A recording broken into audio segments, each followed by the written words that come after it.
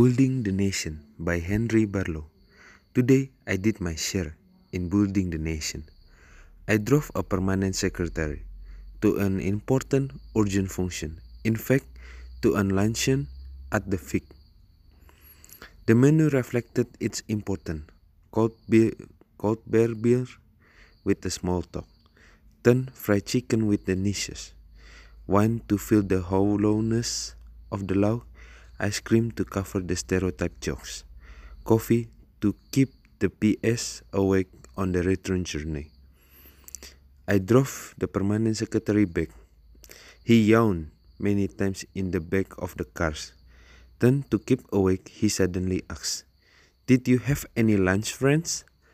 I replied, looking straight ahead, and secretly smiling at his belated concern, that I had not, but was slimming. Upon which he said with a seriousness that amused more than annoyed me, "Monanchi, I too had none. I attended to matter of state, highly delicate diplomatic duty, you know.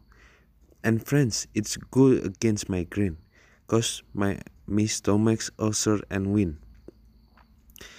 "Ah," he continued, yawning again, "the pain we suffer in building the nation.